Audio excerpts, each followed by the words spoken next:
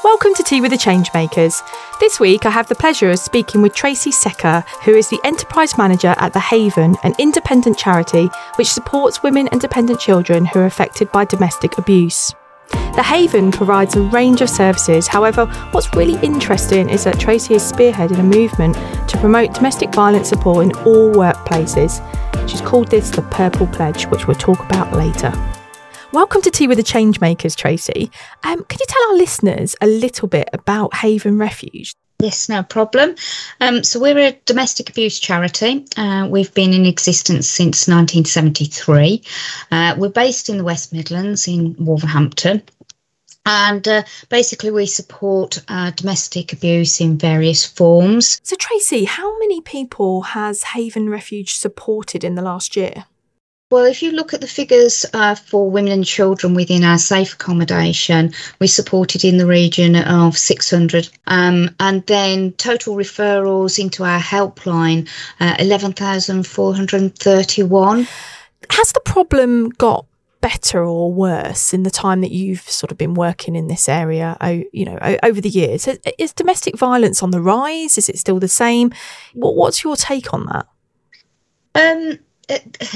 It's a difficult one. It's not got better. It's not got worse. It's always been there. I think how it's talked about and recorded is the thing now where it's coming to the forefront more. We've been around since 1973, so it's always been there. And over the years, I think the awareness around it, the support has changed, and the people that feel more able to disclose as well is changing. What used to be called, obviously, domestic violence, and it was considered it was just around violence. And we all know now it's not, it's domestic abuse. Exactly, Tracey. And it is the way that domestic abuse is reported and how much we have to have conversations about it, which, of course, will shed more light on the issue. Now, we actually spoke to domestic abuse campaigner David Challen, and for any of our listeners who may not know who he is, I highly recommend you go and listen to episode 12. We talked a lot about actually how the language really does need to change. And, he talked about people referring to relationships as perhaps being toxic, and it kind of was a sort of dumbing down of what it really is, and that is that it is abuse. It's abuse, and we need to recognise that coercive control, for example, is a form of abuse, and it isn't just a sort of weakened version of violence. So are we seeing, or are you seeing, certainly over the years, more people coming to you as a result of perhaps coercive control, or perhaps recognising that behaviours that were once sort of hidden and perhaps not seen as being abusive or violent, actually now being recognised as being abusive and violent? Domestic abuse doesn't always start, and certainly sometimes it isn't always there, the physical side. Domestic abuse includes psychological, emotional, it can include financial, economic, it can include technological. And as all those things are coming to the fore and being talked about more, that's when people are stepping back and realising that actually they may be in an abusive relationship. And there's also the normalisation. That language is a very important one, maybe sort of normalising something or even minimalising certain things by how people are talking about things.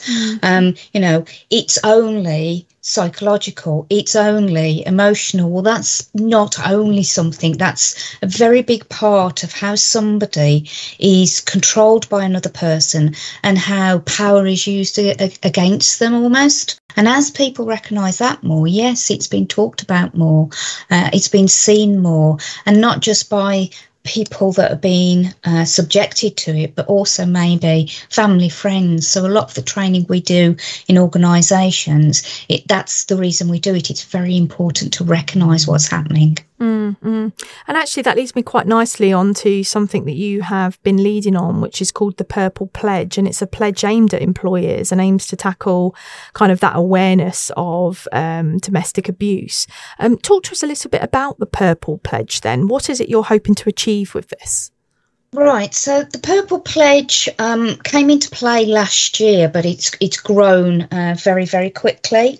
And the idea originally was to roll things out within the West Midlands and to encourage employers to have a domestic abuse specific, robust policy in their workplace, no matter how large or small the organisation is, and at least one domestic abuse workplace champion. So that is somebody very similar that sits alongside safeguarding leads, maybe mental health first aiders, that is there to support somebody that wishes to disclose about domestic abuse that may be happening in their home life, may be happening between them and their children. So there is child to adult abuse as well that we talk about and support people on.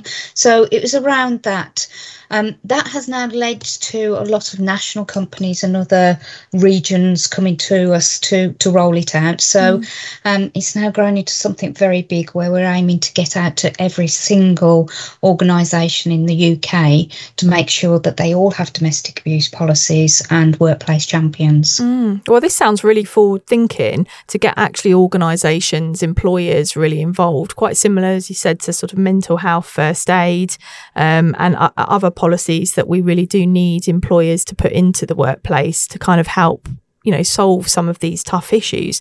And on the face of it, I guess really some of those bigger organisations can help make this happen. What would you say to those who are working in smaller organisations who also feel this is a really important issue, but perhaps aren't as big or can't perhaps deliver the sort of impact you're probably looking for with something like the Purple Pledge? Everybody can deliver impact. If you've got, even 1, 2, 3, 4 people within your organisation, there stands a chance that at some point during their life, they've either witnessed, been part of, seen somebody else be part of domestic abuse. So what we've also done to make sure that we can reach out to smaller organisations, if anybody employs less than 10 employees, 10 staff, we will actually offer them free resources. So we will offer them a free policy, and we will offer them free domestic abuse awareness and champion training, because we feel it is very important. Part of our training is to obviously generate funds that go back into our frontline services to support those, but the equally important part is to actually generate awareness between as many people as we can do. So if small organisations think they can't make an impact and there won't be any benefit, I can guarantee that if we start to do some training with their staff, somebody will disclose to us. The figures are a lot higher than people sometimes realise, because it's not talked about. There is still this stigma, there is still this taboo, and that's what we're trying to hopefully improve, make people feel that they can disclose and they will be listened to and believed. I think the Purple Pledge is a fantastic idea, and I think it sounds like you're going to get a lot of organisations on board with this. I know that the Haven support women and dependent children predominantly, and we know the stats bear out that actually most victims, most people on the receiving end of domestic abuse are women. But do you, or do any of your programmes and what you do, help victims who are male or identify as non-binary? Yes, our accommodation at the moment is to support women and children. Our community service workers, frontline staff who support out to everybody, support male victims of domestic abuse. We also have close links, particularly in our local area, because that's where our accommodation is. We have close links to organisations that support males. And we also, as well, are part of a big network of organisations that like to support each other and victims, survivors of abuse. So we have links with people such as Mankind Initiative, Respect, lots of these different organisations, and that's all included in our training. what we have in our training is we don't just talk about one sector, one group, one sexual orientation. We talk about everything in our training. That's great, as male victims of domestic violence don't often get spoken about as much, and I think there is quite a lot of stigma out there, so to speak about it is incredibly important. Now, on a slightly different note, and in a recent episode, I did have the pleasure of speaking to Alice Williams, who founded Luminary Bakery. Now, Alice identified an issue with the current support that's out there for domestic violence victims. That's the ongoing or lack of long-term support for a woman once she's decided to flee. By this I mean securing a job, some financial independence, and of course a home to go to. Her organisation trains and supports women with the end goal of getting them into employment. Now, you started as a refuge, but correct me if I'm wrong, you've developed into so much more. You're an empire of support and training. So can you tell us a little bit more about that? Yeah, what we've done is listen to the people that we support, because that's our main job, to support survivors and people being subjected to domestic abuse. And that's the other side of my job, the setting up the social enterprises. And actually, we know Luminary Bakery because we have got somebody that works there that does occasionally do some training for us. Oh, brilliant. So we do actually work with other social enterprises. That's what I like to do. One of the things that potentially I am looking at going forward is around training and recruitment, and whether we set up a social enterprise, which is a recruitment training company for that particular reason. I've also been speaking to some other social enterprises, so that when we are supporting women, and it's this wraparound service that we're constantly trying to do as well. Not only are we supporting to get them into other accommodation, but there is that financial independency. So that's where the social enterprises come in.